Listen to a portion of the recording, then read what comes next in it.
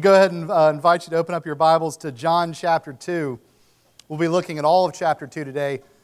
As you're turning there, John 2, this begins a new section in the gospel. We've been looking at the prologue up to this point. And John chapter 2 starts a new section in his gospel, the public ministry of Jesus, which begins in chapter 2 and will take us all the way to the end of chapter 12, the climax of his mission. Now, these 11 chapters, we've said it before, they're collectively known as the Book of Signs. There's a lot of things that Jesus does in the Gospel of John, but there are 7 major signs, all of which reveal aspects of Jesus' glory and person as the Son of God. Now, the first main section in this Book of Signs takes place between John chapter 2 and John chapter 4. This is what commentators usually call the Cana cycle, because it begins and ends with mentions of Jesus doing things in the town of Cana. But I really like what Don Carson says. He points this out. He says in this first section, the connection goes well beyond that Cana connection. He says there's this thematic wholeness that we'll see take place in chapters 2 through 4. He says in these 3 chapters, John organizes it in such a way to convey what the Apostle Paul teaches in 2 Corinthians chapter 5, verse 17, where he says, "The old has gone, behold, the new has come." Okay, so in these 3 chapters, we see these 4 major stories. In each of them, Jesus is doing away with the old things and bringing something new. In chapter 4, there's a whole new way to worship, which we see with the woman at the well. In John chapter 3, there's this thing called new birth, and he talks about what that means. At the end of our passage in chapter 2, we see that Jesus has become the new temple, and we'll see what that means. And we also see at the very beginning the new wine of the new kingdom. Now, in each of these stories, John is posing the question, what does this mean about Jesus? With all these new things he's doing, what does it say about Jesus?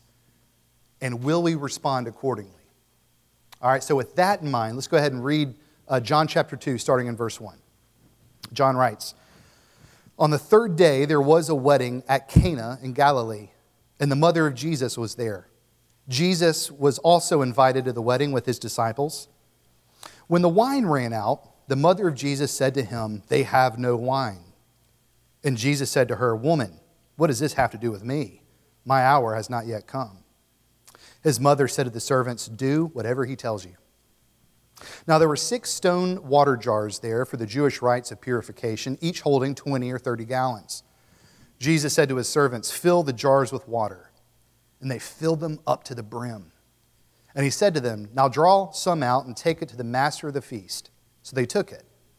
When the master of the feast tasted the water, now become wine, and did not know where it had come from, though the servants who had drawn the water knew, the master of the feast called the bridegroom and said to him, 'Everyone serves the good wine first, and when people have drunk freely, then the poor wine. But you have kept the good wine until now.'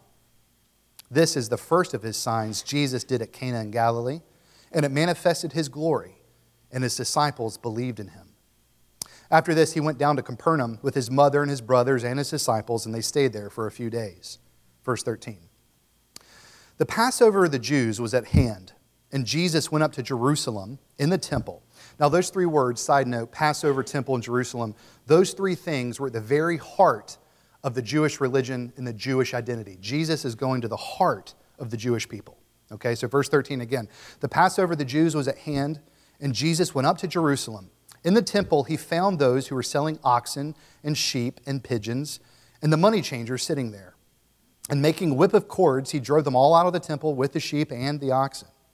And he poured out the coins of the money changers and overturned the tables. And he told those who sold the pigeons, 'Take these things away. Do not make my Father's house a house of trade.' His disciples remembered that it was written," this is Psalm 69, verse 9, "'Zeal for your house will consume me.'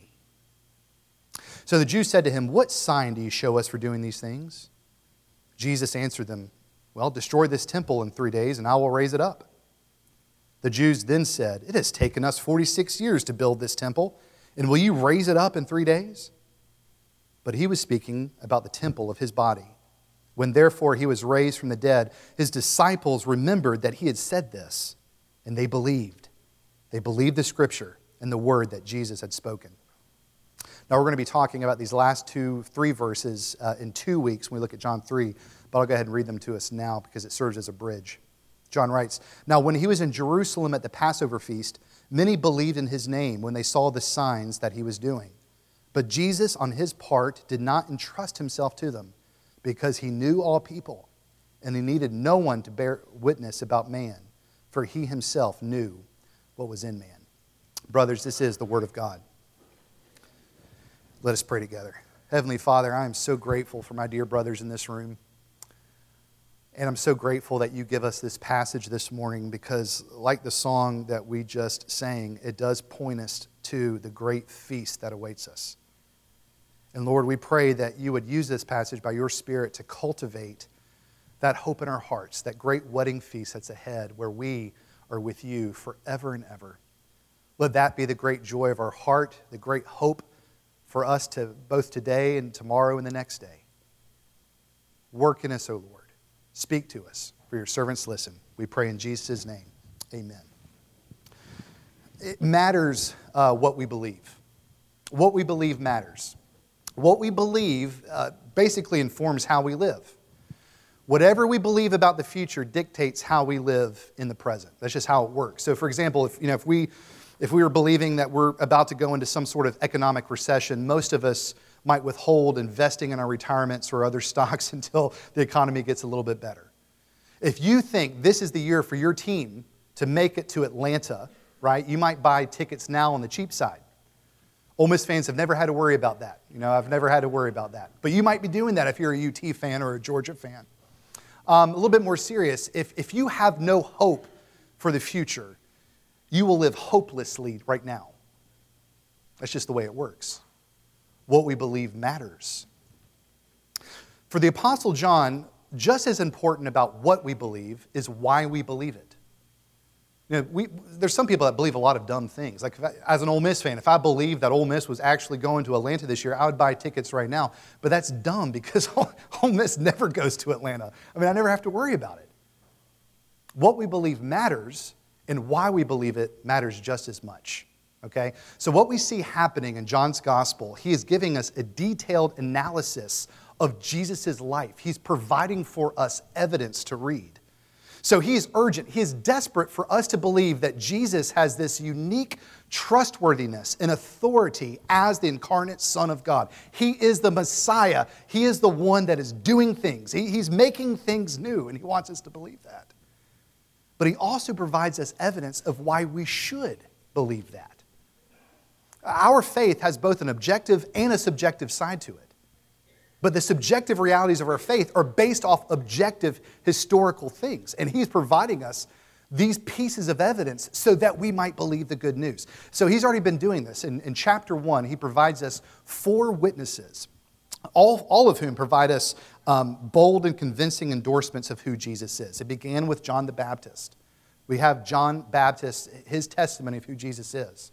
Then after that, we hear the testimony of Andrew, Peter's brother, and then Philip, and then Nathanael. Each of those guys say something very bold and very convincing, endorsing Jesus as the Messiah, as the Christ. Now, when we get into chapter 2, John switches tactics a little bit. He uses Jesus' own example and Jesus' own testimony as proof that Jesus is the Messiah, the one in whom we must believe. Okay? Now, by doing this, we see 2 things. One, we see that Jesus is the master of the feast in verses 1 through 11. Then in verses 12 through 25, we see that Jesus is the focus of worship. And in both these stories, John is asking us, do you believe the evidence that I'm putting forth? I'm putting forth evidence. Do you believe this evidence? And therefore, will you respond accordingly? Because what we believe matters. Okay, so let's look at that first one. Jesus is the master of the feast. We see this in verses 1 through 11. Now, I find this whole Cana story is pretty awesome. And actually, quite frankly, a little disarming, right? That Jesus' first act of public ministry is going to a party. And the first miraculous thing that he does is turn water into wine. I mean, that's a little shocking. I'm a Presbyterian. I have no qualms with wine, but I even think this is a little shocking. I mean, this is the Messiah we're talking about. What in the world does a wedding and wine have anything to do with his liberation of God's people? You know what? I bet you the original disciples felt that way too, because they were just recently called by Jesus. In fact, have y'all seen the show The Chosen? There's some things I don't like about that show, but for the most part, I like that show. And there's actually an episode that depicts that. Jesus just calls his disciples, and all of them, but especially Peter, is very confused as to why Jesus is going to Cana. I mean, they just found out that he is the Messiah. He's the one they've been longing for. And Peter's like, why in the world are we going to this wedding? Let's get this Messiah thing, let's get the show on the road. What in the world does this have to do with anything? But what John shows us here, this wedding in Cana has everything to do with what Jesus is doing in the world, what he has done and what he is doing. Now, in order to show this, I want us to break up these first 11 verses in 4 subsections, okay? 4 W's. First off, a wedding. Why is this significant? Why is this important? Because it is. Secondly, the woman. Jesus refers to his mom as the woman, which is very strange, but that actually informs us how we're supposed to relate to Jesus, and that's very important. We'll see that in a second too. Thirdly, the new wine of the new kingdom. What does that indicate? Then lastly, absolute wonder. Why were the disciples in verse 11 overwhelmed with wonder? And John is saying, why should we be overwhelmed with wonder too? All right, so 4 little subsections. First off, the wedding. If you look at verses 1 and 2, we see that a wedding takes place on the North Sea of Galilee in this little town called Cana. Mary was invited, as was Jesus and his disciples. Scholars seem to think that whoever the groom was probably related to Jesus, or at least a close friend of the family. Okay, so they're at a wedding in Cana. A little bit of context about weddings back then. Weddings were the biggest deal ever. I mean, it was significant for the Jewish person in the first century. Now, I know here in East Memphis, we love our weddings. We love the pomp and the fanfare. We love to have good, fun parties. I love weddings. Right? But it does not hold a candle to what the Jews were doing in the first century. For example, history shows us that the wedding celebration lasted an entire week. Okay? It was a week-long party, all of which, by the way, was paid for by the groom or the groom's parents. Okay? Talk about a bill. A week-long party. Now, beyond that, this was the highest point of any person's life back then, especially for poor people, because they got to dress like and live like royalty for an entire week. It was just mass celebration, mass joy. The wine flowed freely for everybody except for the groom and his parents. But it was a great time for every person that went. So when Jesus came, when Jesus went to this wedding, well, first off, he was affirming the institution of marriage, which I think is important in this day and age. After all, he's the one who invented it, right? But in his incarnation, we also see him entering into the story of humanity. You know, Jesus is for the joy of his people. He went to a party. That's significant, I think. But by showing up at Cana, Jesus is showing us something very significant theologically. Now, what is he showing us? I think it's very interesting that Jesus begins his ministry by going to a wedding, a love story, participating in this love story, because this little passage, John 2, this love story, is smack dab in the middle of a greater love story. I've said this a couple of times. I know Todd has too. You know that the Bible is one giant story in of itself. 66 books, but it's one giant story. And in this giant story, there are bookends. Genesis 1 through 3 and Revelation 20 through 22. Those are bookends. They serve as an inclusio, which tells the reader that there's this major theme that's spread across the pages of Scripture. Okay, so let's think about this inclusio, this bookend. In Genesis 1 and 3, what do we got? Well, in Genesis chapter 1, we see that Jesus, through whom and for him and by whom, created all things. What happens in Genesis 2? There's a wedding between our first parents, Adam and Eve. Then what happens in Genesis 3? That evil serpent comes and leads our first parents into sin, and all hell breaks loose. And it's a tragic story at the end of the love story. But then you get to the end of the Bible, the end of the giant story into Revelation. What happens in Revelation chapter 20? It's the final destruction of that serpent. All evil is thrown into the lake of fire. It's destroyed forever. What happens in Genesis chapter 21? A greater wedding. A greater wedding between the ultimate bridegroom, Jesus Christ and his bride, the church. And then what happens in Genesis chapter 22? The creation of the new heavens and the new earth, where true righteousness and true joy reign forever and ever. And every single page in between those two bookends is a story of how God in Jesus Christ makes you and me his bride. That's the grand story of the Bible. Okay, now we're going to get to that in just a moment. But what we're to understand is that this little story in John is not an aberration. It's not an accident. It isn't a know-nothing story. But this little wedding feast, this miracle that takes place, is a summarization of the entire ministry of Jesus as the greater bridegroom of what he has done and is doing in the world. It's very significant, this story. Okay, so let's go back to present day. There is a wedding. Everything's going according to plan until it doesn't, right? What happens? They ran out of wine. Now, we might think, well, that seems like no big deal. I mean, after all, they are having a week-long party. Surely at some point they're going to run out of wine. It was a very big deal back then to run out of wine. Remember, it was an honor-shame society. So for the groom and his parents to run out of the ultimate party favor was highly embarrassing. But beyond that, it actually opened them up to legal troubles. I mean, seriously. By running out of wine, the attendees could actually sue the groom for ruining their good time. I mean, we see that in history. Can you imagine you're throwing a rehearsal dinner for your son and you run out of booze and everybody there could sue you for it? I mean, talk about the pressure, right? So here you go. You have a wedding, right? And there is a deeper theological meaning of what's happening. God is showing us something. All right, it's pointing us to the greater wedding, to the greater bridegroom. We'll get to that in just a moment. But there is an issue. They run out of wine. Now, before we see how Jesus addresses that, secondly, we got to see how Jesus interacts with his mother, because it's highly important of how we are called to relate to Jesus, which is really John's main point. How are we going to respond to Jesus? So if you look at verse 3, Mary, again, who is probably a good friend of the mother of the groom, she's helping with this party, it seems. She alerts Jesus to the problem. She says, Jesus, they've run out of wine. Jesus responds somewhat harshly, it seems.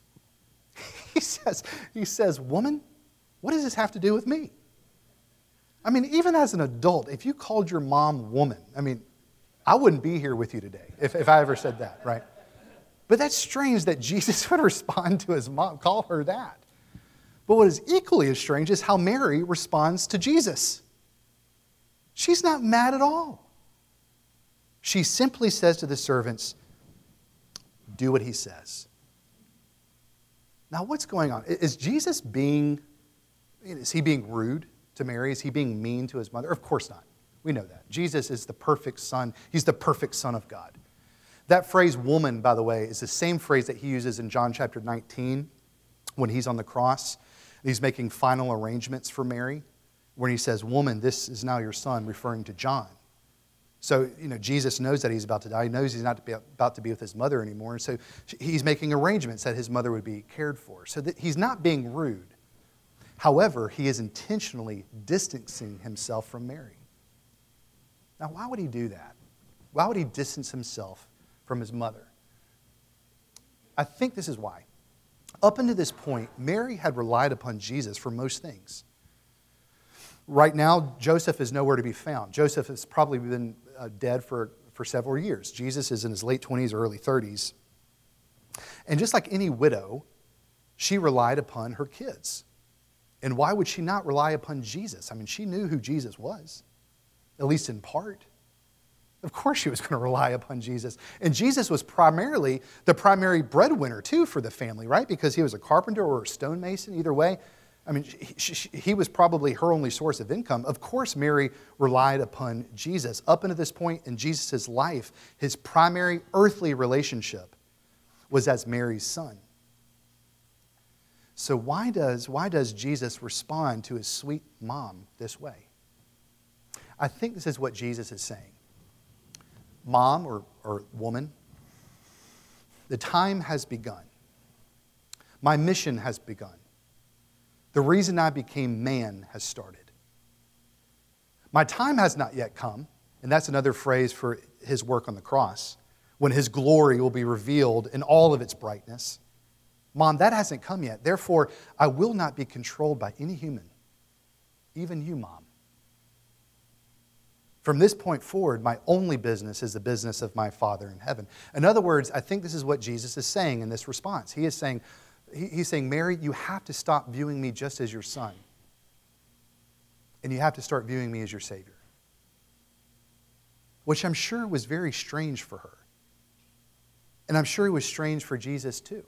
I mean, that's a conversation that needed to be had. But again, notice how Mary responds. She doesn't respond angrily or confused. She responds with faith. I love what Carson says. Carson says, Mary approaches Jesus as a mother and is reproached. She then responds as a believer. With great faith, she says, do whatever he says. And then her faith is rewarded. So I think it's very interesting. In these 3 verses, we see how we ought to respond to Jesus, brothers. If Mary, the mother of Jesus, did not have an inside track with Jesus, we certainly don't have an inside track. We have to see Jesus who he really is. He is the Messiah. He is the Son of God. He is Lord. It's all about his will and not ours. So we must respond to him in that way. That's what John really wants us to see. But we also see, too, that we can bring Jesus anything that is on our hearts. Anything. No matter how trivial we're afraid it might be, as long as we do it in faith, just like Mary. So when Mary says to the servants, do whatever he says, this is essentially what Mary is saying. Jesus, this is what I'm concerned about and worried about, and I'm just going to give it to you. However you want to deal with it, in whatever time and way that you seem fit, I trust you. And why does she trust him? Because she knows that he is the Son of God. That he is the Lord. Of course she can trust him with it. And brothers, we can trust Jesus with everything too. That's really what John wants us to see. He wants us to see the evidence that Jesus is the trustworthy and authoritative Son of God. We can trust him with everything. So we got to respond to him that way. So first off, we see the wedding, then we see the woman. Thirdly, we see the new wine of the new kingdom. Now, as it turns out, it was Jesus' will to do something about the wine, but not because Mary had some sort of motherly influence over him. It's just clear that it's always been the Father's plan for Jesus to slowly but surely reveal his own glory, starting in Cana, because again, this whole Cana event points to a greater wedding, points to a greater bridegroom, it points to the greater master of the feast. Back then, the bridegroom was the master of the feast. He is the one who's throwing the party. But this Cana party is pointing to the greater bridegroom, it's pointing to the greater master of the feast, okay? So here's the miracle. Jesus says to the servants, go get those 6 stone jars of water. Those were for the rites of purification. Basically, it was about becoming ceremonially clean. It was kind of like a religious rite, essentially. So Jesus says, go ahead and get those 6 jars and fill them to the brim, which is exactly what they did. Jesus turns it to wine, which means that there was about 180 gallons of divine wine, right? More wine than anybody at that party needed. And beyond that, it was the most delicious wine you've ever tasted. And we see that with the master of ceremonies. The master of ceremonies was essentially a DJ the groom hired to throw this party.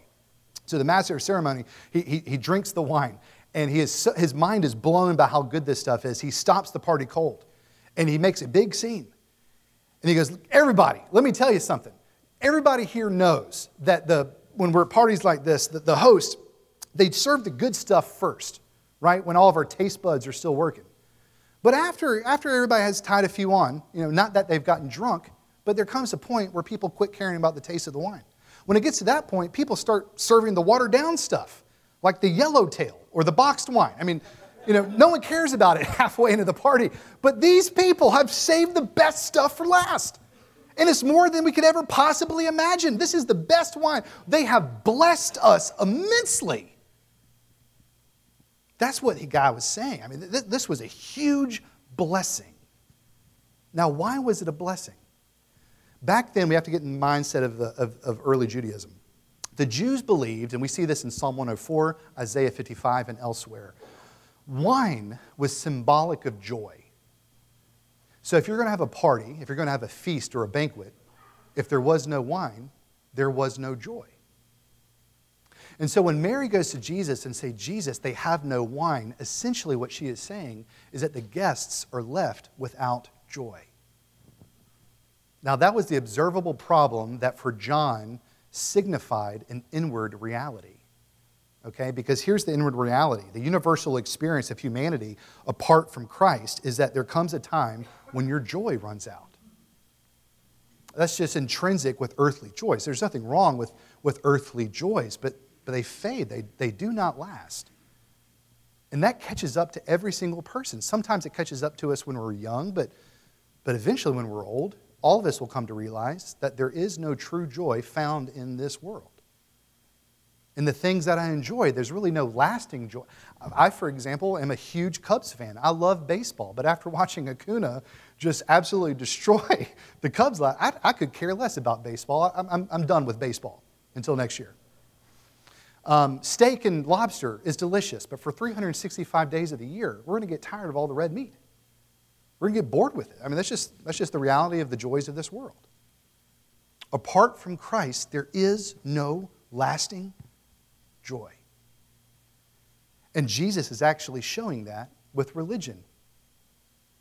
Because but the very fact that he's taking these 6 jars for ritual cleansing, all right, he is showing that the old school, the ritual rites, the old religion, it's lost its flavor.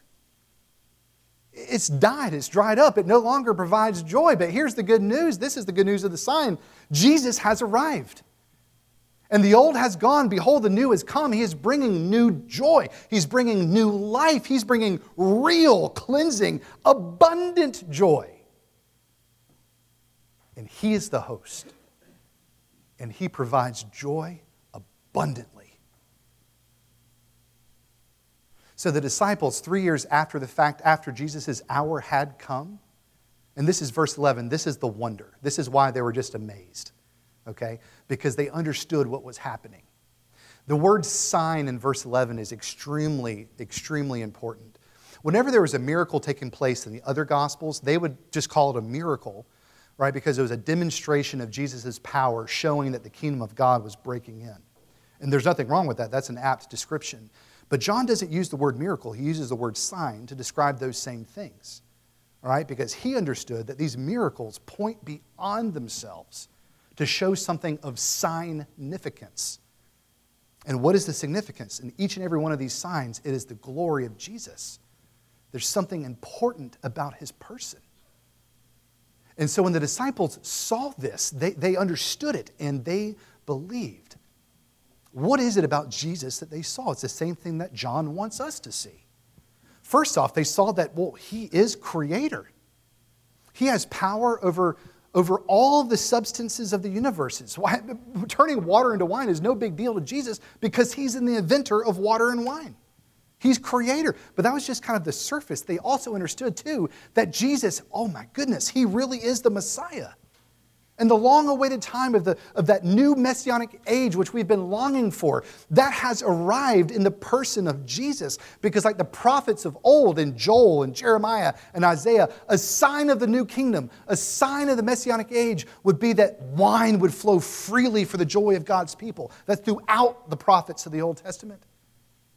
And so they understood that in Jesus, they didn't understand it completely at the time, but they understood that the old things were passing away and the new things were coming, and they were filled with joy. 3 years after the fact, after Jesus' hour had come, and they finally understood everything, they looked back and remembered that Jesus was not just some ordinary attendant to this wedding in Cana 3 years ago, but really that He was the eschatological bridegroom. The one who, the true master of the feast, who has come to gather up His bride, you and me, to give us real, lasting joy. Lasting joy at the cost of His own life. Because remember, it was the bridegroom's job to pay for all of it. And Christ does. With His own life, He makes us pure, and He clothes us with the wedding garments of His own righteousness. And He's preparing us for this wedding feast in Zion, where our joy will know no end. And so in this passage, in this first part, John is saying, who is Jesus? I'll tell you who Jesus is, brothers. He is the Lord of glory. He is the true bridegroom. He is the master of the feast who has come to give you and me joy. The new wine of the new kingdom is divine joy. Joy that only He can give. And so we really have to ask ourselves the question, if we are joyless, I'm not talking about superficial happiness. No one's happy all the time. But if we are joyless, is it because we're looking for joy in all of the wrong places? John says the joy that you're after can only be found in Christ. I was researching this, and there was an old, who's the old talk show host? Johnny who? Johnny Carson. I can't believe I forgot Johnny. I'm so sorry. Anyway, so he was interviewing an 8-year-old boy. And he was interviewing an 8-year-old boy because the kid somehow saved 2 of his friends from like a mine shaft accident in West Virginia. And so anyway, he's interviewing the boy, and it became clear to the audience and to Johnny that this kid was a Christian. And so Johnny just kept on asking him questions, asked him if he attended Sunday school. And the little boy said, oh yes, I definitely go to Sunday school. And Johnny said, oh, that's great. So what have you been learning in Sunday school? And he goes, well, last week, in fact, I learned that Jesus goes to parties and He turns water into wine. And the whole crowd just erupted in laughter because, oh, Jesus is the one that brings wine. That's what he remembers. And so, but Johnny, he kept the straight face, and that's wild and crazy stuff. Tell us, what did you learn about that? And the kid had no idea about the deeper meaning, what we just talked about. So he just blurted out, well, I guess if you're going to have a party, you better be inviting Jesus, right? Because he brings the wine. But how much truth did that boy speak? Because Jesus really does bring the new wine of the new kingdom. He alone brings joy. And that's John's point. That's what John wants us to see. Brothers, if you want joy, it can only be found in Jesus. And when you go to Jesus, you will receive a joy that will never, ever end. It will keep getting better and better and better until we come into the fullness thereof in the new time and the new heavens and the new earth when we are feasting with Him. He is the master of the feast. Now, secondly, a little bit more quickly, we see that Jesus is also the focus of worship. We see this in verses 12 through 25. I love how John puts these two stories together, right? Because it's a little bit jarring, and it's jarring on purpose. I mean, he brings joy to Cana, but he brings anger to Jerusalem. It kind of wigs me out a little bit just thinking about it, because it's supposed to do that. I like how Ligon Duncan helps me to think about it. He says, way too often, we are tempted to make Jesus one-dimensional, which is dangerous. We tend to think of Him only as gentle and the friend of sinners, which of course is very much true. But He is also zealous for the honor of God, and He demands our reverence. Jesus is the Lamb, but He is also the Lion of Judah, and we must receive Him and approach Him as both. And I think that's what we see in John chapter 2. Jesus is truly the master of the feast. He brings untold joy for those who come to Him. But He's also the focus of worship. He demands our reverence. He demands our loyalty and allegiance. So after Cana, the scene shifts. Jesus and His disciples, they head to the temple in Jerusalem to celebrate Passover. Okay, so essentially, He and His brothers are going to church. Like the greatest church service in that time period, okay? They're about to go celebrate. Isn't that cool? The true Paschal Lamb is about to celebrate Passover with people who don't know Him as such yet. I think that's fascinating. But anyway, they're going to worship. And while they're at worship, while they're in church, we see two things. We see the passion or the zeal of Jesus. And secondly, we see the promise, the unbelievable promise that Jesus makes. So first off, the passion of Jesus. It is clear in verses 13 through 17, it's clear that Jesus is angry. Now, sometimes that puts people off. Jesus is angry? I thought God is love. He's the friend of sinners. How could He possibly be mad at me and my sin? He's loving, right? We've heard that. The people who think that, I don't think have ever truly been in love before, right? Because, say, for example, you could be declaring your undying love for your spouse till the cows come home. But if you're just, say, for example, she gets mugged in the parking lot, and you just sit back and don't even lift a finger, you probably don't love her that much. If you did love her, you would chase down the mugger and beat the snot out of him. And you would keep beating the snot out of him until the police came. Right? Sometimes anger reveals true, genuine love. That's what we see happen here. Jesus didn't lose control. He didn't lose His temper. He doesn't have unrighteous anger. But out of his love for his Father and his love for his people, he gets angry. And why is he getting angry? I mean, bottom line is these religious leaders desecrated the temple. They desecrated worship, and they kept other people from knowing and worshiping God. Now, the thing with the temple, God's presence is not confined to the temple. However, he did make it so where the temple and the tabernacle before it would be the meeting place between heaven and earth. During that time frame, now Jesus changes this, and we'll get to that in John chapter 4. But that's what the temple was. It was the meeting place between heaven and earth. That's the place where people would go to pray and make their sacrifice, where they would go to worship. And for Jesus, that was the most important thing. The devotion of one's heart, worshiping God. And for God's people, that's the most important thing. Our highest duty, our highest honor, our greatest privilege is to worship God. Why? Because he alone is worthy of it. The Shorter Catechism, question 1, what is the chief end of man? What's our purpose for existence? It's to know God, to enjoy him, and to glorify him forever. Right? But these yahoos made a circus of it. People who should have known better. Now, how do they do this? What did they do? Well, way back then, when you're making a pilgrimage to the temple to celebrate Passover, say, for example, you were leaving Cana and you had to travel to Jerusalem, which was a long trek. Well, when you get to Jerusalem, you have to make a sacrifice. And so this is for people's convenience. Rather than taking your own animals from back in home, they might have been pure then, but they're going to get spotted on the way there. So to make it convenient for worshipers, they would sell sacrifices near the temple so it could make a good sacrifice, which was a good thing. There's also money changers there too. And they would exchange the Roman currency that most people had under Roman rule. They would make that exchange so they would get the proper money that they needed to make their temple tax, right? So these are things that people needed. It was supposed to make their worship accessible. What is the issue then? The issue was not, at least in this temple cleansing, like it was in the second temple cleansing, near the end of Jesus' life, near the end of his earthly ministry that we see in the Synoptic Gospels, where Jesus was angry that the temple workers were fleecing the visitors. I mean, they were robbing them blind. But that's not what was happening here, it doesn't seem. Why was Jesus upset here?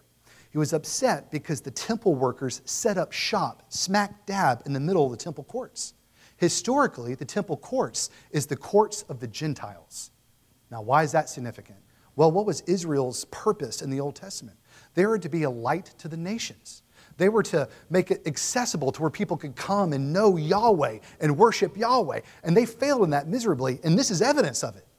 Right? Because here are these God-fearers, these Gentiles, who somehow, some way, have come to believe in Yahweh, and they cannot wait to get to Jerusalem to worship Yahweh. But once they get in their designated area, what do they see? They see a whole bunch of Pharisees who don't give a rip whether if they worship God or not, because all they care about is getting their money. So here's the deal. They were distorting and perverting worship. And they were also diminishing the glory of God. Because say that you're a Gentile, right? Say that you're a God-fearer. You've never been to Jerusalem. And you've heard all these things about Yahweh. He's the true God. And you get there to worship him. And what do you see? You see this. What are you going to think? You're going to think you got had. You're going to think, oh my goodness, these are televangelists. I got snowed over. This isn't the real deal. These people just invented this Yahweh to get my money. And so Jesus, he forms a whip and he drives them out. And he flips the temples of their idols. Now this goes well beyond moral rage. Okay, it is very much that, but it goes beyond that. This is a sign of end-time fulfillment, which we'll get to in just a moment. But friends, what do we learn from this? What we learn is that Jesus does not mess around with sin. He loves us, but he doesn't mess around with our sin. And he will go to the heart of every single person, to what they hold most dear, and he is not afraid to flip the tables of our idols. And I'm so thankful he's not. Because he wants our hearts. He wants our worship. That's his zeal. He is zeal for his Father's worship. He is zeal for our hearts. He's passionate about it. He revealed to his disciples that day, and he reveals to us today, that true faith means turning away from idol worship to worshiping him. It requires nothing less than putting Jesus on the throne of our hearts. That's his passion. We can't mess around with him. He is the Lion of Judah. He wants us. He wants our allegiance. Now, secondly, and very quickly, it's clear that the religious leaders, they were a little shocked by this. They weren't expecting it. But in verses 18 through to 25, it is also clear they knew that Jesus was significant. Because if they thought that Jesus was just a crazy guy creating a disturbance, they would have not hesitated to throw him in jail. But they didn't do that. They demanded a sign, which kind of reveals their hand a little bit, right? Because they were not concerned whether or not if Jesus was justified in doing this. They just want to know what kind of authority he had. There was no self-examination. There was the hardness of heart that was visible. And we know that because they completely missed the sign of Jesus' authority that he just did. The sign that the disciples picked up on, those messianic psalms of King David in chapter 69, verse 9, where he says, I have zeal for my Father's house, as well as the allusion to Malachi 3:1, where it says the Messiah will denounce impure worship in the temple. They missed that. So Jesus says, okay, I'll give you a sign. I'll give you a doozy. Go ahead and rip down this temple y'all love so much, and I'll raise it up in 3 days. He said that because he knows no sign was going to help these people. They had hard hearts. But here's the interesting thing. In this back and forth that Jesus has with these religious workers is an embedded promise. An amazing promise. A promise that John wants us to hold on to. What's that promise? It's a promise that these disciples understood and believed 3 years later. When they were in the upper room and they were hopeless, they had no hope for the future. They were afraid and scared because their friend, who they believed to be the Messiah, had died. But in the twinkling of an eye, they were filled with indescribable joy because they saw that Jesus was alive. And in that moment, they understood what Jesus was talking about. He was talking about his resurrection. And in that moment, they understood the greater picture that Jesus is the new temple. Jesus is the meeting place between heaven and earth. It's Jesus that the fullness of the glory of God was pleased to dwell. Jesus is the place of sacrifice because he is the ultimate sacrifice.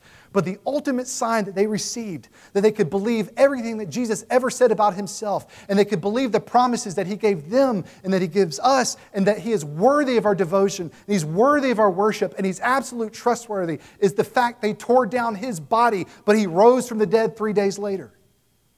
John says it matters what we believe and why we believe it. And he says Jesus is the Messiah. And this is why you can believe it, because he's still alive.